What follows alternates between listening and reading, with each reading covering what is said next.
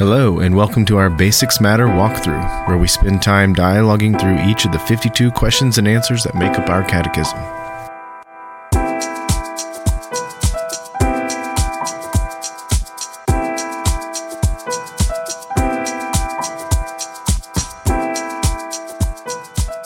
Welcome to session 2 of our podcast. Today we will deal with the first question of the catechism, what is the gospel?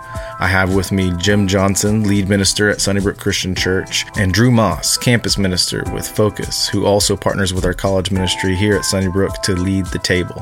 On this episode, we'll discuss reasons for beginning our catechism with the question, what is the gospel?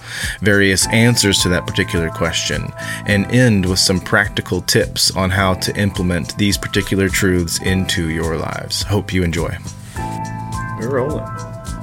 Okay, guys, so question number 1 in the catechism is, what is the gospel? When I teach the class, one of the first things I just admit is that there is a little bit of circular reasoning in how we do this, because I say next week we'll talk about, well, who is God or what is God? He's Spirit. Who is God? He's the Trinity. He's the Father, Son, and Spirit. And logically, it seems like we might need to begin there to build out how we come to the good news of Jesus Christ by starting with Jesus Christ's identity. But I still think that there's merit with beginning with what is the gospel. So what are your thoughts on why this is a not the best, but a good starting spot? It doesn't have to be the only way to start a catechism, but why is this a fair way to begin? I think it reminds us of what is uniquely us. So we're not uniquely God followers, okay, right? There are other people that follow God or ideas of God, be it rightly or wrongly. You could narrow that down and then say, okay, and there are 3 religions that seem to, at some level, try to attempt to follow the creator God of all things, who is uniquely distinct from his creation. Right. Which would be Christianity, Islam, and Judaism. Right. And then Judaism and Christianity share a better understanding because of the biblical text on what that God is like. So we separate over Quran or Bible. And then we separate one more time over Old Testament or Old Testament and New Testament. Mm-hmm. And I think it would make sense for us as Christians, Christ followers, who are finding our identity not in our image bearers of Godness, but in our reflection now of Christness. So therefore, it's the gospel that points that out. It's the gospel that describes that. Mm-hmm. So it probably makes the most sense to start there, even though that's not the starting place of God. Yeah. That's not Genesis 1:1, but... No. Well, I mean, I would say on that, a couple things. One is gospel, starting with the gospel, even kind of demonstrates, unique isn't the word, because we're not the only people doing this, but one extra degree of... there's a difference between a gospel-believing church and a gospel-centered church, sure, in the sense, and we're really striving to be. There are a lot of churches who believe and teach the gospel. We are really striving to be a church that kind of builds our discipleship and our teaching, our evangelism, our service, all those things around even our worship. Truth. Yeah, our worship around, and so we really want to build a lot on top of that. So it kind of makes sense for us to build our class on it, and also maybe this kind of leads us to our next thing. But what we believe about the gospel is that actually you can start in Genesis to teach the gospel, and you can't, you know what I mean, yeah, and to some degree should, and so we are actually. It's not like we're just jumping way ahead to get to the gospel. We believe that the gospel really does cover all of Scripture. So we're kind of giving you an overview of the Bible to start. Is what we're doing when we say we want to do the gospel. You know. Yeah. Even though the gospel is most clearly articulated in the life and ministry of Jesus, mm-hmm, it finds its root. It finds its even a good understanding of it in previous things. One of my past professors, whenever he would talk about kind of the basis for apologetics, he was an apologetics professor, was a grader for Norman Geisler, well-known apologist. And he would always begin with the words of Jesus about himself, which definitely has a gospel-ish feel to it. It's not just that, but you can get that sense. And I always thought it was weird because I thought, that's where you begin? Oh, yeah. And I thought, you don't want to begin with the authority of the Bible or the existence of God. And he would always begin with the proclamation of Jesus about who he is. Yeah. And so to me, that was somewhat circular, but I think at some point you have to begin with a premise. Yeah, you have to start somewhere. So to start with a gospel premise, I think can be understandable for who we are and understandable in terms of our commitment and direction. There's actually a really interesting little book that I highly recommend to anyone. I think it's titled "What the Son of God Said About the Word of God." Yeah, Unbreakable is the main title. Unbreakable. Subtitle, yeah. The subtitle is "What the Son of God Said About the Word of God." And is it Andrew Wilson or? Yep. So Andrew Wilson is the author, and you could probably pick it up on Amazon for under $10. It's a very short book, but each chapter is 3 or 4 pages on what Jesus thought about Scripture, and it just really builds out a theology of the Bible based solely on the words of Christ. And well, where do you get those words of Christ from? The Bible. And so he's saying things. It is circular. However, we have to start somewhere. Mm-hmm. So tell me this: if it starts in, if its roots are in Genesis, how do we answer the question? What are some of the ways we can answer the question? What is the gospel? Because there's short versions, there's longer versions, there's full classes at Bible colleges that take entire semesters to work through it. How do we articulate what is the gospel? Yeah, I think it always has to center on the person and work of Jesus. Mm-hmm. So what we're describing is who Jesus is and what he's done. That's another way we say it a lot.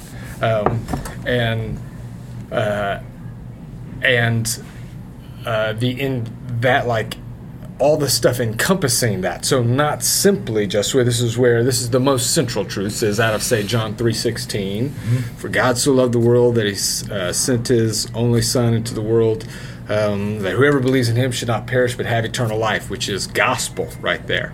That is one aspect of who Jesus is and what he's done, the Son who came to save the world from their sins. Mm-hmm. But we believe that the gospel, when we start talking big picture gospel, that it is bigger, that might even be the height of the gospel or the pinnacle of it in some sense.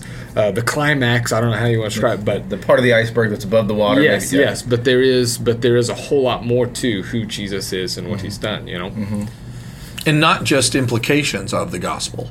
Yeah. And that's the part that's interesting. Is I used to get this wrong when I would go, and everything else is an implication of that truth. Yeah. And I get that, but actually it's not just like an application. Sometimes we mean implication, we mean an application, but it's not just that Jesus is Jesus, but that the work of reconciliation that God is doing, and this kind of continues on, is that it's not just about heaven, it's not just about our salvation. Mm-hmm. It is about, if you want to pick the all-encompassing, it is the good news that the glory of God is going to be known by all people through the ministry of Jesus Christ, and then through his purpose, death, burial, resurrection, ascension, sending of the Spirit, the establishment of a kingdom in which the king is rightly, and that's God, Jesus, the Anointed One, is rightly recognized for who he is, and all creation knows that. And that kind of fits under the umbrella term good news. Yeah. Like that. Good news is a rather thick message. It's a very thick message. So whenever the king has come. Whenever I teach about the gospel in a membership class or in our doctrine in this Basics Matters, anytime I have a chance, I always want to take people to Romans 1. Mm-hmm. Romans being what many people consider to be kind of the quintessential gospel book, in which Paul lays out the big points of doctrine concerning the gospel, and you can always get a clue for what one of Paul's letters is going to be about by his greeting. He usually kind of cracks open the themes and the main ideas in those first few. And so I always take people to Romans 1, verses 1 through 4, where it says that he says, "I'm Paul, a servant of Christ Jesus, called to be an apostle and set apart for the gospel of God." And so right from the beginning, he goes, this is about the gospel. And then he starts to explain the gospel of God, which he promised beforehand through his prophets in the Holy Scriptures. So we know that the gospel has to have to do with with Old Testament things because it's something that is, Paul says, you see it in the Holy Scriptures, Promise beforehand. And the next thing is concerning his Son, which means it centers on Jesus and who he is. Not, he does not say concerning salvation or the gospel concerning how to get to heaven, which is usually what we mean when we say gospel, is how does a person get saved? No, he's going to cover a lot of that in Romans, so Paul's not against that. He's not anti that. He's just saying, but the center of this whole thing is Jesus.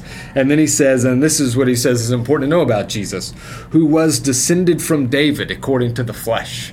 Which doesn't usually work it into our gospel presentations, but that's key for him because what that means is he really is the promised king. He is the Messiah in the line of David, and that matters in the gospel according to the flesh. And then who is declared to be the Son of God in power according to the Spirit of holiness by his resurrection from the dead, Jesus Christ our Lord. So resurrection gets in there, and Jesus the Lord gets in there. That's kind of, Paul says, this is where we're going. This is what I'm about to lay out in this book, and all these things. And so you can see that, man, that covers a much larger swath than the 3 chapters in the Gospel of Matthew about Jesus' crucifixion and then resurrection. You know what I mean? There's a lot to it in that. So, what would you suppose is one of the greatest difficulties? So it's interesting asking people to come to a basics class. Brand new Christians, it sounds great. Many others, when they ask kind of what's in it, I say, well, we start with what is the gospel, and then we talk about God, and we talk about, what salvation is, what is faith, what is baptism, and a lot of people will say, I just think I already know that. I'm going to be kind of bored. What value is there for our people to spend a little bit of time going through the elementary principles of the faith like this? Because I've benefited from it, and I'm the one that's written a lot of the material, and yet having this conversation with others has clarified things in my mind. So, is there any encouragement we can offer for some to consider this as actually something that's worth doing? Well, I think the reminder that the more that you reflect on kind of the scope of the gospel, so not just implications, not just application, not just what does it mean. If we begin with what does this mean for me, that's how we get into trouble by limiting God's ultimate plan. That's how we got into a gospel that was about me getting to heaven and all of us getting to heaven. And that's a very human-centered approach to it. So by stepping back and by addressing this, we see the bigger picture. And then by seeing the bigger picture, we have greater hope and greater encouragement, a greater sense of joy. So that's why I think it's been good for me to stop and say that my original definition, which I would say a lot, which is the gospel is that Jesus Christ died in our place for our sins. And then I kind of stopped there.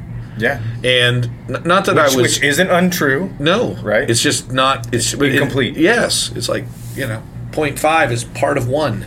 Yeah, but it's not 1. Yeah. It's part of 1, and so that's the part that we need to celebrate and to find greater joy in. So to reflect on and to think about the whole picture. It's why we talk about the meta-narrative. To just talk about restoration without recognizing how we're redeemed or the fact that we had fallen or then the fact that we were created, you don't get the story. You don't get the joy of the story. You don't get the suspense of the story. You don't get the destination of the story. So everything begins to crumble. And I'm speaking from a personal revelation to me that I was missing something by only focusing on what the gospel did for me. When I reduce those things and when I see those things, I really do not get as much encouragement as I thought I was going to get. Even being in a classroom with a bunch of other people kind of forces a little bit of that wider perspective naturally when these classes, as those of you listening may well know, are very discussion driven. You're kind of dialoguing through this stuff in community, and it can become very apparent very quickly when we realize that a lot of our theology is somewhat inwardly focused and the attention is on ourselves. I go to Titus 3, 3 through 8, which is one of my favorite sections of Scripture, where Paul lays out a lot of the key truths of the gospel, that at one time we too were foolish, disobedient, deceived, enslaved. But when the kindness and love of God our Savior appeared, he saved us. And then he goes through this whole thing about how Jesus saved us through his mercy, and then he poured the Holy Spirit out on us.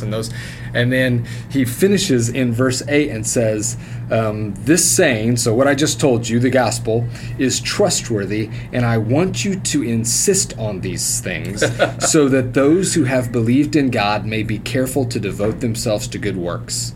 These things are excellent and profitable for people. Mm-hmm. And so he's telling them things that he told them at the beginning. This is how the church started, was by telling them these things. That's how people came to Christ. And then he goes, but I need you to, Titus, you need to insist on these things, because if you want the people in your church to devote themselves to good works, it doesn't come by just railing at them to do those things. It comes by drawing them back to the truth that made them who they are, and that is the truths of the gospel, who Jesus is and what he's done for them. And when we see those, that naturally begins to result in that. And so he says that's excellent and profitable for everybody. And so there's no one who cannot benefit from hearing this truth again, you know? Well, that's what you can't get away from, the concept of the bigger picture of what God's plan is, because what you're talking about here is kingdom. Kingdom represents all the ideas of salvation: justification, entrance into the kingdom; sanctification, living as a reflection of the king, right? Glorification, when the kingdom of heaven and earth truly are now one, and the consummation of all things. So the whole concept of being saved or rescued or healed or made whole really finds its root in the gospel. So gospel, we've often talked about as justification. Therefore, grace is the application of what Jesus did on the cross so we could be saved. And by that we meant just justified. That is all such a part of the story. And therefore, there's a disconnect. What good works? I'm going to heaven. Yeah. Well, no. But we're not going to heaven. We're like image bearers of the King. Yeah. And there is a fundamental difference between, we're not trying to make it to heaven, we're trying to give glory to God by resembling his Son in all ways. Yeah. And the culmination of that will be, getting to be with the Son that we are trying to glorify. And you know what I mean? That's so that's the natural culmination of that. But it's a culmination of a lifelong pursuit that comes from believing and following the gospel. And that lifelong pursuit is a more biblical picture of belief. Belief is more than just mental assent and agreement. And so a lot of people, they believe the gospel with their head. And they have not entrusted themselves in like biblical belief to that gospel such that they are sanctified. Okay, last question. What advice would you give those in this class? I see this now. I've taught it twice. I see this pretty regularly across the class. This somewhat of a sense of defeat when I start talking about preaching and proclaiming and defending the gospel from the Old Testament. Many of us just feel ill-equipped to do that. And it's like, wow, I don't. John 3:16 is kind of what I had. And now you're saying that that's not enough? So how do we work through this toward maturity? We're not asking anyone to be Norman Geisler, but how do we move the ball toward maturity in this area? I would start by saying, I want to be careful that I don't simply discourage people. That it's like Jim said, it's not bad or wrong to say Jesus Christ died in your place for your sins. You know what I mean? That there are nutshells of the gospel, Romans 1 through 4. It's kind of a nutshell version, and Paul doesn't mind doing it. Yeah. And so don't feel like, well, because I don't know it all, I don't know Genesis to Revelation, and I guess I don't know the gospel and I can't share the gospel. No.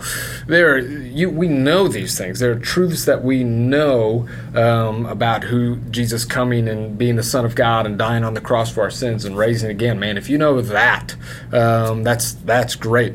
But then there is a value to the more foundation that you can build under that, the stronger that becomes, and the deeper that goes, then that helps. And again, even in some of these things, we don't have to. I'm not asking you to memorize the Old Testament. You can know some nutshell things about the Old Testament. We were created in the image of God to love Him, to know Him, to obey Him. Boom, you can say that. We sinned and fell from that relationship with God and know Him, and so that takes place in Genesis. God works a process through the people of Israel and in the Scriptures to bring a Savior and a King to make the world right again. And then you can get to Jesus and start talking about what that is, and you don't have to. I think it's good, and I think the more you can know, the better. But don't feel like you have to be paralyzed if you don't know every reference, if you can't quote Isaiah 53 from memory or those kinds of things to be able to share the gospel. I think that it's sad that people get paralyzed with that. I think a lot of it has to do with our understanding of even the use of the Bible in our own lives. The Bible itself is daunting to most people, the Old Testament in particular. So it's prophetic books in more particular. Yeah.